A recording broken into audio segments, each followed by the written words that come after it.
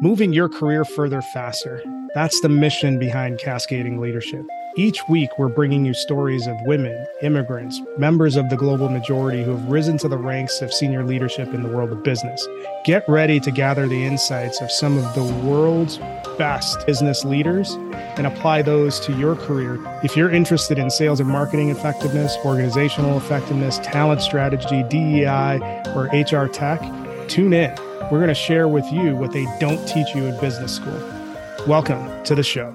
Previously on Cascading Leadership. The organization I worked with was going through a transition between tech platforms. I was really frustrated with the fundraising tool they were using. I just felt like it was a clunky experience. It charged a lot. I didn't love that experience for the donors I was fundraising from. And so I was really frustrated. And then after I heard about, when we go to find something new, we don't really know what to use. And it still has this expense and there's nowhere to find more information. And just hearing more about how convoluted this process was, I was like, this sucks. Like, why does it have to be this way? There's so many nonprofits out there. Like, why don't they have better ubiquitous resources to tap into for these tools and services that ultimately drive a tremendous amount of impact? When you think about the millions of dollars they raised with those tools, how much better could it be if the tools were better? And so I started obsessing with this and talking to other nonprofits, and I kept hearing this consistent storyline of, yeah, our tech sucks. 10 years behind. I've always felt that way. And the options are bad and it's hard to even find out about them. How are you meeting the cause without a growing, sustainable organization that runs in a fashion that competes from a hiring perspective with for-profit companies? Because if you care more about the message that all the money went to the cause, then you don't care about solving the cause. You don't care about solving the problem. And so I think that message of being obsessed with the problem was true for me as a startup founder, but it's also true for anyone who wants to support a nonprofit. Be obsessed with the problem. Don't get hung up on, I don't know, the ED they're driving a pretty nice car. How much are they getting paid again at that nonprofit? You would never say that about the person running a small business chain of car washes. You'd be like, oh, good for them. Wow. They've really grown. The business is doing so well. Look at their new car. Just think about the differences there. It's wild. Yeah, you hear this romanticized, they lived in a one bedroom and ate ramen, and how funny that is in hindsight. It's a lot deeper than that. And there's been multiple moments that I can remember being like sitting on the kitchen floor of my parents' house and holding my dog and sobbing, crying, and my mom just being like, do you want to keep doing this to yourself? Like, why are you doing this to yourself? And now, the conclusion of our interview of Mitch Stein, CEO of Pond. And even someone that close to me, that was out of love and comfort. But you have to understand that you'll be completely alone. No one's going to understand. Even the people that care about you most, they're not going to understand why you're doing. When you truly see the world in a different way in the future, no one's going to understand. And it's an unbelievably lonely experience. So I think just acknowledging that is the very first step, because otherwise, if you don't actually acknowledge the challenge, then you're never going to be able to overcome them. So naming them, I think, are really important, and making sure you batten down the hatches, that you've got community, you have support, you've taken care of your basic needs to take on that kind of challenge. And I think I just know I can prove people wrong. If they're going to underestimate the nonprofit sector, I was on hosted a panel of a bunch of diverse founders in nonprofit tech. And one of them made this comment. They were quoting someone else. I don't remember who it was, but they said, it's not my job to make you rich. Underestimate me at your own peril. There's a lot of money out there. I don't need to make that in any one individual. It's not my obligation to make them rich. Because that's what you're doing as a founder and to an investor. We never think about the power dynamic in that way. You always just, thank you so much. Oh, thank you so much. It's so nice of you to give me this money. Right? When, hey, it's not their money. It's their job to find people like me. And I'm delivering value to them too. And it's the same attitude of a nonprofit, by the way, when they talk to donors. Oh, thank you so much. Oh, yes, this means so much. Like, it's, yeah, thank you. And also, I'm fulfilling a need for you. You want to be connected to cause. You want to help solve problems that are meaningful to you. And I'm an avenue for that.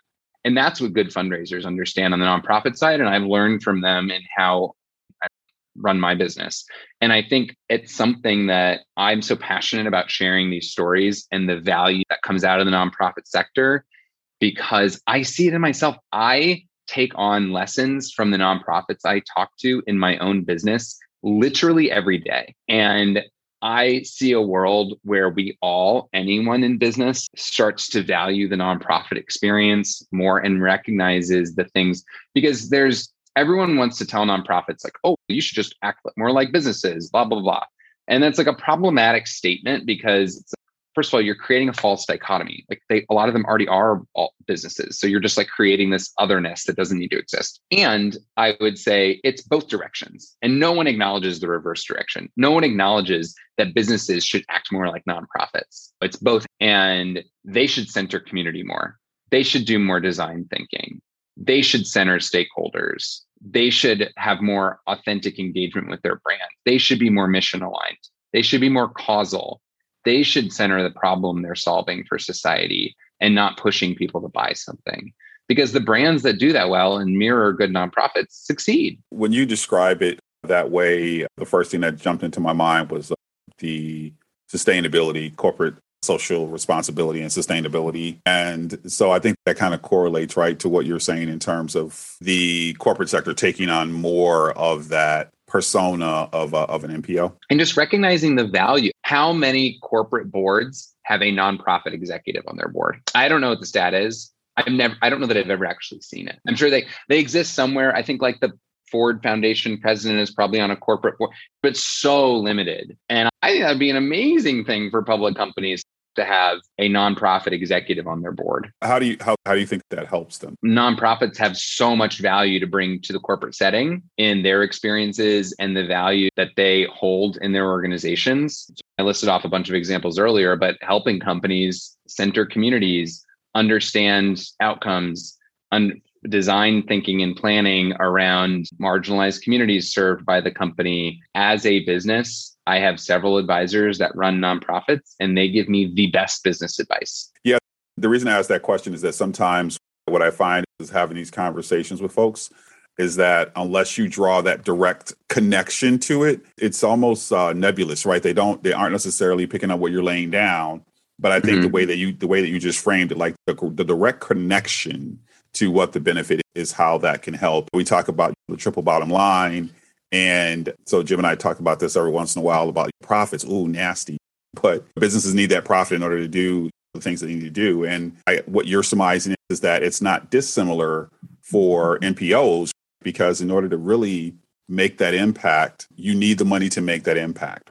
And one question that I did have from something you mentioned earlier is that when you think about like how there's this maligned perception of NPOs, one, why do you think that is? I would say the two biggest contributors, one is just the history of what nonprofits were born out of, and two is the media impact. Nonprofits that we know today, a lot of them were born out of government shrinkage in the social sector and expansion in things like defense in the 80s. And so a lot of nonprofit organizations were formed and grew and started a real culture around nonprofits at that time when services stopped being offered at the government level and individual funding and private funding was expected to fill the gap. And then that has continued ever since. And I think the vast majority of nonprofit leaders, even today, are white women over the age of 50. And for a lot of them, it was a career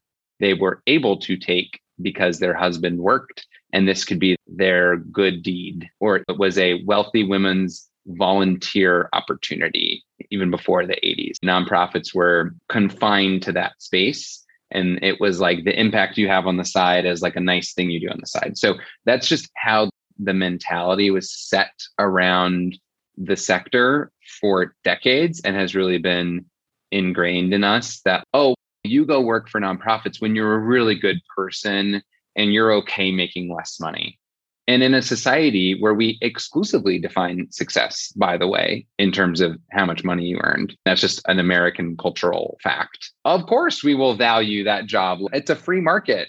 If that job does not pay more and you keep people around with guilt, and which I find is that low paying wages is all about power. All those funders could be donating more money to pay people better, but that would be more overhead. So I think that structure is like self-perpetuating and it's really hard to get out of, where that's just, oh, it's a lower paying job. Not as talented people go work there, because otherwise, if they were talented, they'd take a higher paying job. So I think that is shifting a lot as we find the fluid nature between what is for profit, what is nonprofit, like why do we make these distinctions? Is there middle ground?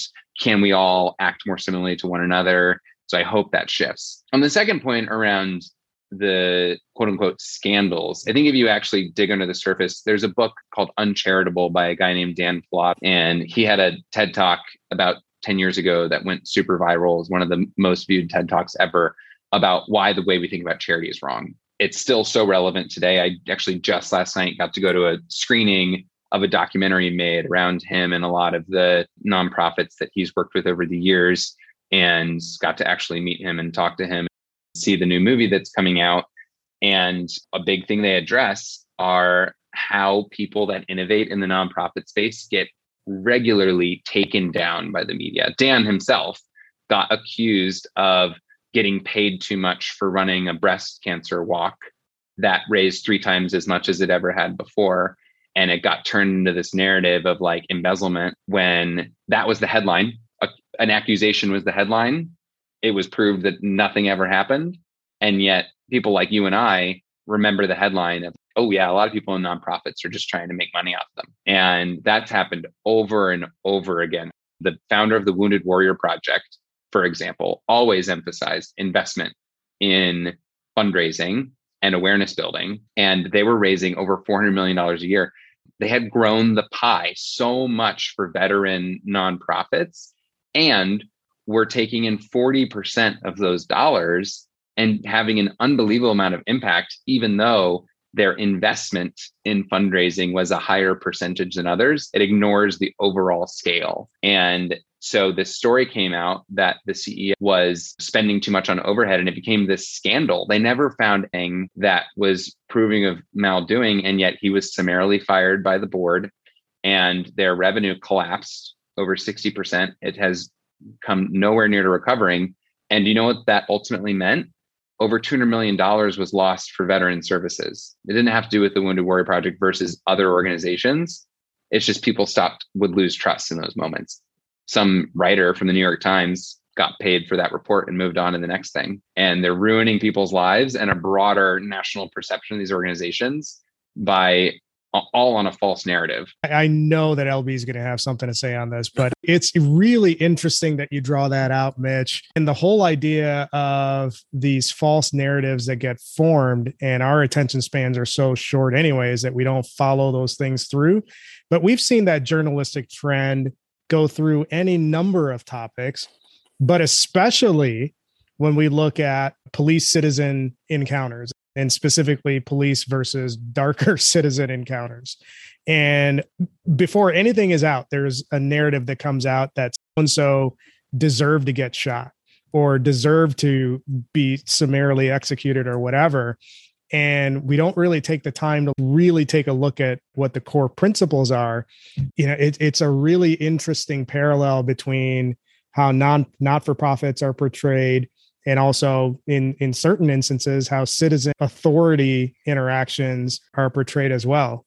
I didn't draw the connection until you mentioned it, but it's as soon as you get a whiff of something that's scandalous, the press is off to the races about defining it one particular way.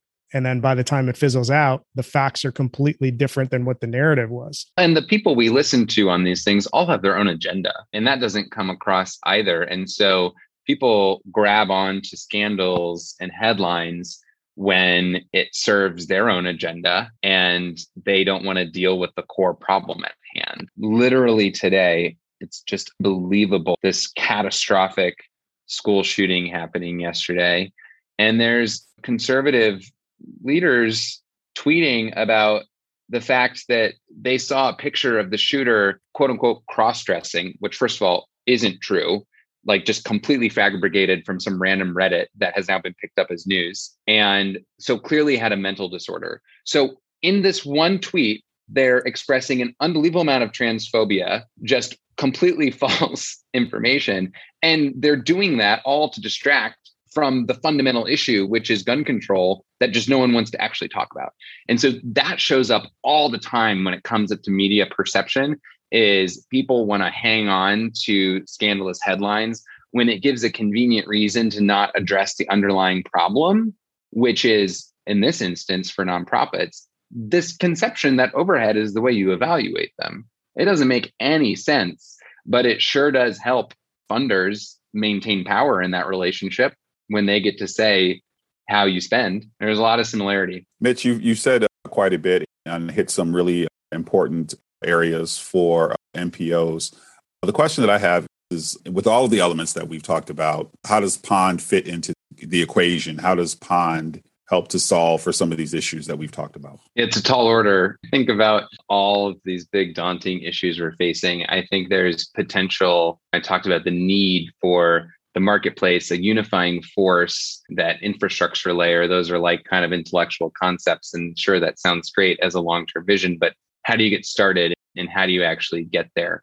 And so that's where I think it's important to build a model that shows economic viability so that it can be continued to invest in and scaled to meet these broader needs for the sector. So where we started is creating a marketplace between people that work at nonprofits and the vendors that they utilize, the tools and services that they utilize their organization. Meaning, when you go to Angie's List, you list a project for a handyman to hang your TV. They walk you through a few questions that you need to answer, and then you get to evaluate some potential vendors, men or women, who could fulfill that need. And so we have a similar feature within the marketplace where nonprofits can post their needs, answer a few questions about it, and then through the platform in their inbox, get inbounds from vendors that solve those problems, be it with a software solution, a particular kind of consulting or service. And it's up to the nonprofit who they want to engage with. But whatever meetings they take through the platform, we actually credit them for doing so and giving us feedback on it, because they're contributing to our growing peer review process of the vendors on the platform. And so we're doing a couple things in that instance. We're reducing the barrier to learn about relevant solutions, because it's really overwhelming. And if we can hone people in on stuff related to their problem, it's easier to get started. That also increases the knowledge and familiarity with things like tech is a scary topic for people. Consultants are scary if you've never had to hire one before. So really taking some of the intimidation and trust out of it by being that helping hand through the process and giving them real ownership on who and how they want to engage and when, with a lot of information at their fingertips to help make those decisions. And the last piece is the reality that money comes in the way of these things a lot. And we've talked a lot about that funding process, that issue with how you get funding for things. It's not only that Charity Navigator makes this financial wellness decision based on overhead spend, but also funding comes from vendors with strings. They say this actually has to go. I don't even care about your overall percentages. My money specifically has to go toward programs. So you can't spend it on anything else. So that contributes to a lack of ability to think bigger about where your money can go or even have like ownership over it. And so it was always really important for us to say, could we actually reroute this system where vendors, we know they're spending tons of money on their go-to-market to try to reach these customers, to Google, to Facebook, to click-through ads and whatever else, sponsorships. Can we start funneling some of that money that they want to spend to get to customers and actually put it in that customer's pocket as a reward for sharing what their need is? And can we reroute the system in that way so it starts to be focused on needs? So it's led by the customer need as opposed to pushed via advertising from the vendor side to meet their needs. And that's a fundamentally different structure and setup than how we're used to online commerce. We are used to being advertised to based on people accumulating data and information on us in a super creepy way. And we're thinking, what if I just said what I needed? And that's the point in time I want to hear from relevant vendors that meet that need. And so that's really the structural thing. There's a lot we want to grow into that, but at its core, that's like how it works and becomes more and more powerful the more users that you have on both sides of the marketplace. And so we spend our time doing is helping to reach more nonprofits. We have a fast growing community of nonprofit leaders also engaging with the thought leadership we put out, group webinars, talking to each other about potential vendors and references, and bringing all of that in platform to build that data and understanding to just create more trust and transparency around making these investments. Because ultimately, today, we had to build something that required no funder involvement because I knew this wasn't how they operate. But in the future, is it realistic that a nonprofit comes through Pond, finds the vendor they need to redo their website, knows it's going to cost them $10,000, but they've evaluated a few different ones. They're already going to save $500 because of their Pond credits.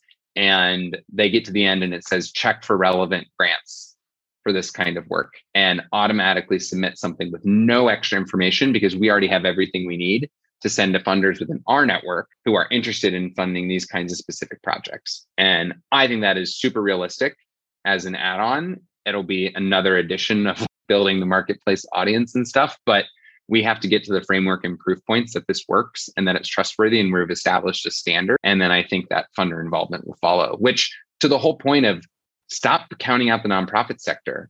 What kind of marketplace could you have in the for-profit sector where your customer's stuff gets paid for by someone else? Sounds pretty awesome, doesn't it? Absolutely. I have a conceptual question here because I want to understand the model.